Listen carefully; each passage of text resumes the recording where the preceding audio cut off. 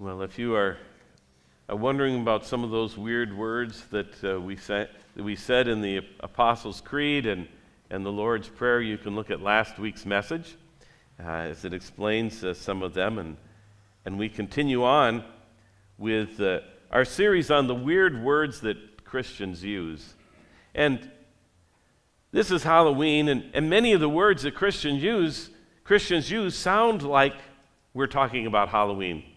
Things like Holy Ghost, Spirit-filled, dry bones rattling, resurrection of the body from the grave, not to mention devils and demons and hell, spooky stuff. Where most of the weird words probably just confuse people and maybe even turn them away from Christianity, perhaps these words might actually attract others to us Christians. I recently read that Halloween is America's third favorite holiday after Christmas and Thanksgiving. And for those who are 30 and less, it rises to number 2. It pushes out Thanksgiving. People love Halloween. Americans are expected to spend $10.1 billion on Halloween this year. $3 billion of it on candy, another $3.5 billion of it on costumes. We love our Halloween. But while people might want to hear ghost stories and decorate with skeletons and dress up as zombies, that's not exactly what we're talking about as Christians. Take the Holy Ghost, for example. I had a person talk with me who was very confused. She thought there were 2 other parts to the Holy Trinity besides God the Father and Jesus Christ. She thought there was the Holy Spirit and there was also the Holy Ghost. And in her mind, the Holy Ghost was sort of like a cross between Jesus and Casper the Friendly Ghost. God in a bedsheet, so to speak. And imagine her relief when I explained to her that the word ghost is just the old King James version of the Bible way of saying spirit. The Holy Ghost isn't God in a bed sheet, it just means the Holy Spirit. You may recall how Jesus gives the Holy Spirit after the resurrection in John chapter 20, but listen to how that's described in the King James Version. Then the same day at evening, being the first day of the week, when the doors were shut where the disciples were assembled for fear of the Jews, came Jesus and stood in the midst and said unto them, Peace be unto you. And when he had so said, he shewed unto them his hands and his side. Then were the disciples glad when they saw the Lord. Then the Lord said to them again, Peace be unto you. As my Father hath sent me, even so I send you. And when he had said this, he breathed on them and saith unto them, Receive ye the Holy Ghost. The Holy Ghost isn't a Halloween item. It simply means the Holy Spirit. Of course, that's kind of a weird word too, don't you think? Especially when we Christians talk about being filled with the Holy Spirit. Excuse me. Ephesians 5 says, Don't be drunk with wine because that will ruin your life. Instead, be filled with the Holy Spirit. And Jesus says in John chapter 14,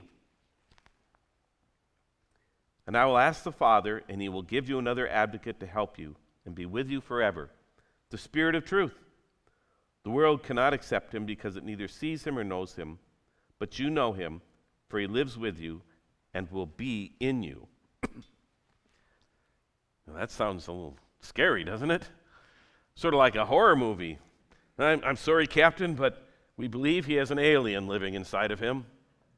Or maybe like a possession, like the old Exorcist movies. And in a way, it's kind of like both of those, but it's far from a horror show. In the horror movies, the alien or demon takes possession of somebody's body to do them harm, and they have no control over it. But the Holy Spirit is not like that. When we're filled with the Holy Spirit, or when we have Jesus in our hearts, which is another weird thing that Christians say, it means that we have the very love, joy, and peace of God overflowing in our lives. It means we are never far from Jesus because Jesus is as close as our own heart. It means that even though we don't know how to connect with God, God's very Spirit does it for us. A little bit further in that chapter in John 14, Jesus says, "But the Advocate, the Holy Spirit, whom the Father will send in my name, will teach you all things and will remind you of everything that I've said to you. Peace I leave with you, my peace I give to you. I do not give to you as the world gives. Do not let your hearts be troubled, and do not be afraid." Being filled with the Holy Spirit is not something to fear. It's a blessing. Paul says in Romans 8:26, "Likewise, the Spirit helps us in our weakness, for we don't know how we ought to pray as we ought, but the Spirit himself intercedes with us with sighs too deep for words." Being filled with the Spirit is not having an alien inside of you that's going to burst out and kill you. It's having the love of God inside of you that bursts out into life. Romans 8 also says, "But if Christ is in you, even though your body is subject to death because of sin, the Spirit gives life because of righteousness." Righteousness is another weird word. We'll cover that next week. It goes on, "And if the Spirit of him who raised Jesus from the dead is living in you, he who raised Christ from the dead will give life to your mortal bodies because of his Spirit who lives in you." Oh man, it just keeps getting weirder, doesn't it? Now we're talking about the dead living. People coming out of the grave. It sounds like zombies. Did you ever pay attention to the crucifixion account in Matthew 27? Let me read it to you. It sounds like something that might happen on Halloween, but it really happens on Good Friday. "And when Jesus had cried out again in a loud voice, he gave up his spirit. At the moment the curtain of the temple was torn in two from top to bottom, the earth shook, the rocks split, and the tombs broke open.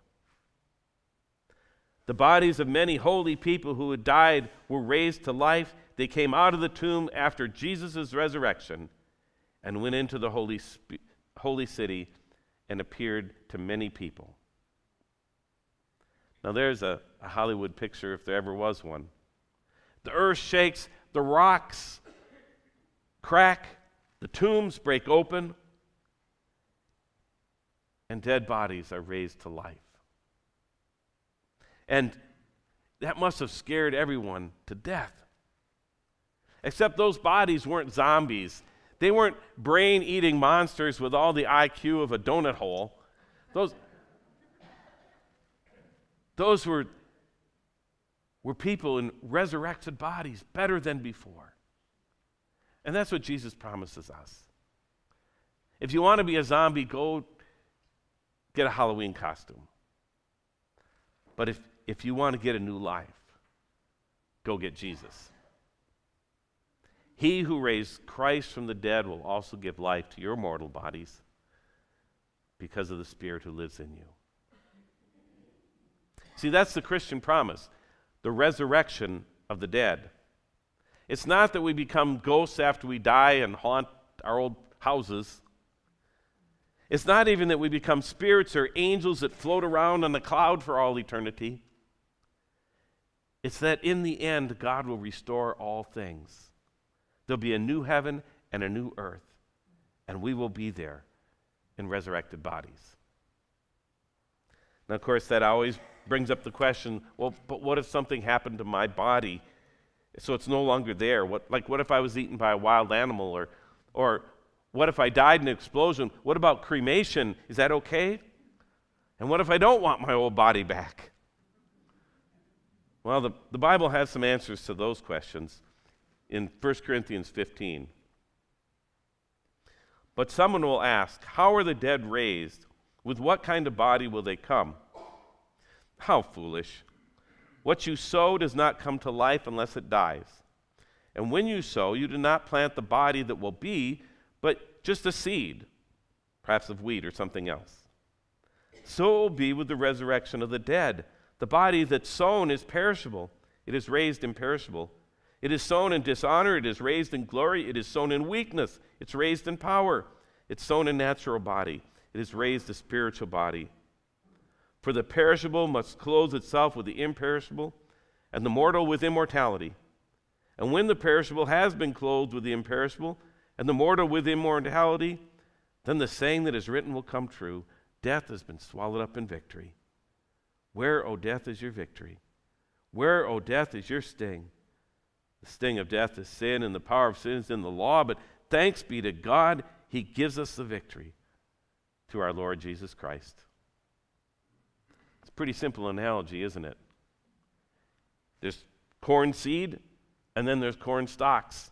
And they look completely different, but you don't get one until the other is buried in the ground and then springs up to new life. The resurrection body is not the same as what we have now, and thank God for that. What dies and rots and doesn't last, our mortal bodies, is raised something strong and glorious and eternal. And thanks be to God who gives us the victory through our Lord Jesus Christ. So if you meet someone who has this zombie picture of the resurrection of the body, let them know that that's just a Hollywood Halloween image. The real thing is nothing like that. The real thing is about the dead living, not the living dead. Now, there's a lot of other kind of Halloween-sounding weird words and stories in the Bible. We don't have time to cover all of them, but I kind of want to end this message by looking at some words that have confounded even some of the good Christians here at Resurrection Church. A month or two ago, we started singing a song at the 10 o'clock service called Rattle. And it's a fun song, it's filled with hope, and it's based on the image of skeleton bones rattling together. Now, how's that for a Halloween image? And it says, "This is the sound of dry bones rattling. This is the praise makes a dead man walk again. Open the grave, I'm coming out. I'm going to live. I'm going to live again." This is the sound of dry bones rattling. Now, those are pretty weird words for a church song. It's not holy, holy, holy. But it comes directly from an image in the Bible. The valley of dry bones in Ezekiel chapter 37. And I'll read it to you, and you consider it your Halloween story. But before I read it, know that this is an experience that Ezekiel had. It's a spiritual experience, a vision, so to speak, that God uses to teach a lesson about hope and restoration and new life. Listen to Ezekiel's story. "The hand of the Lord was on me, and he brought me out by the Spirit of the Lord, and he set me in the middle of a valley. It was full of bones.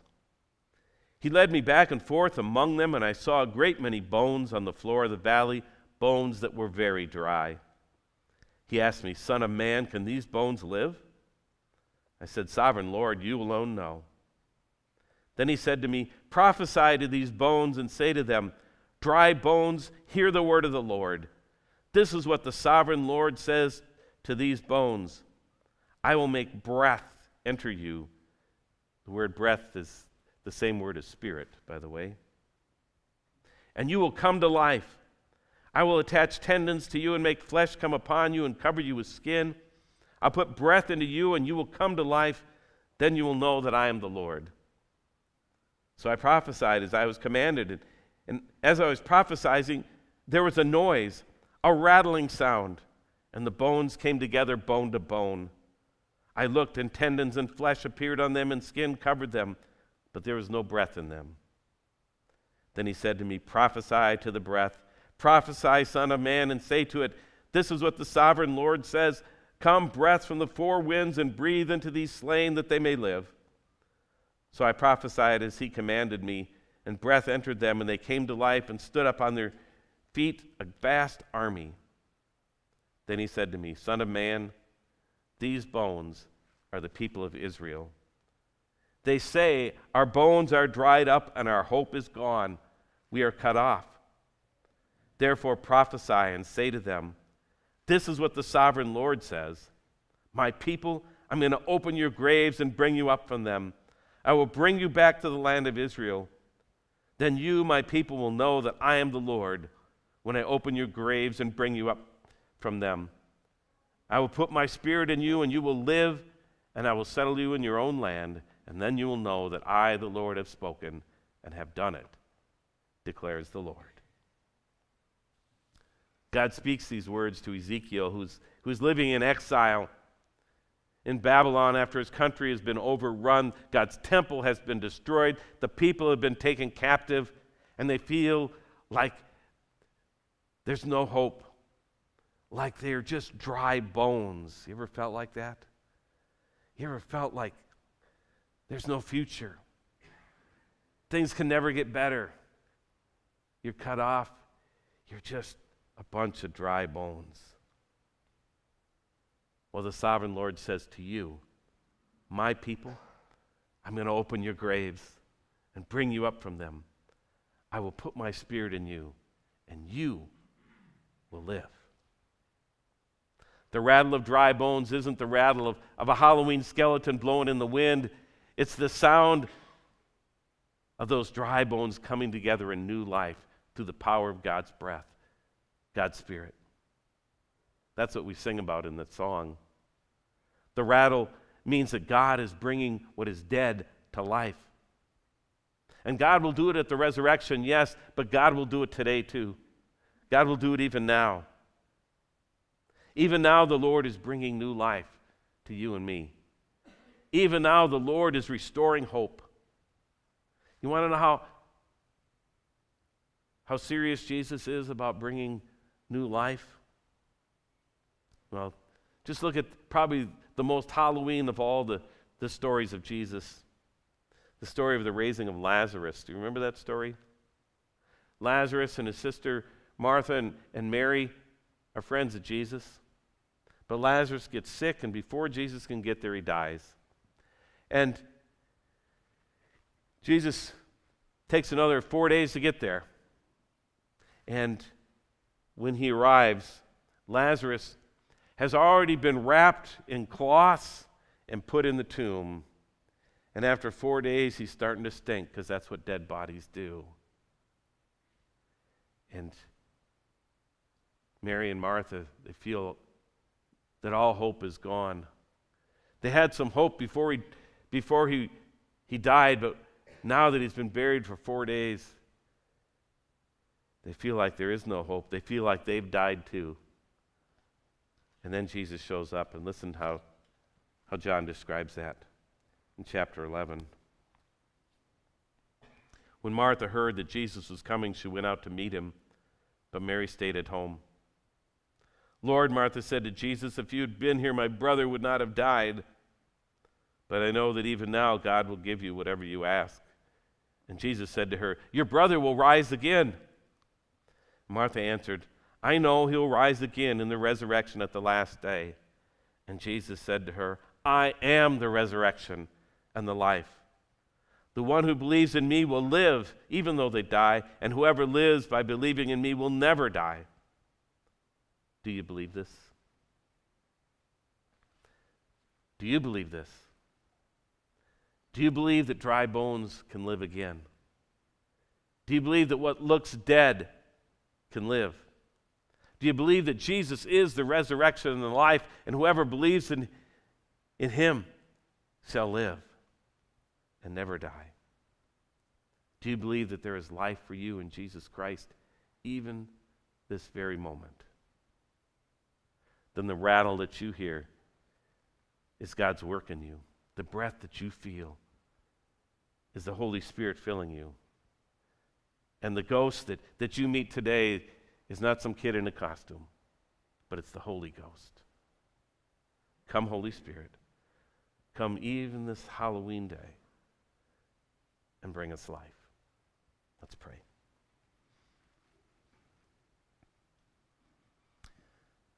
Lord, we know that tonight there's going to be a lot of kids running around in costumes. They'll dress up like skeletons or ghosts or zombies. We pray that you'd keep them safe, that you would watch over them. But Lord, we know that that's make-believe and pretend, and yet you offer us something even more amazing than scary things on Halloween. You offer us your Spirit. You offer us the Holy Ghost.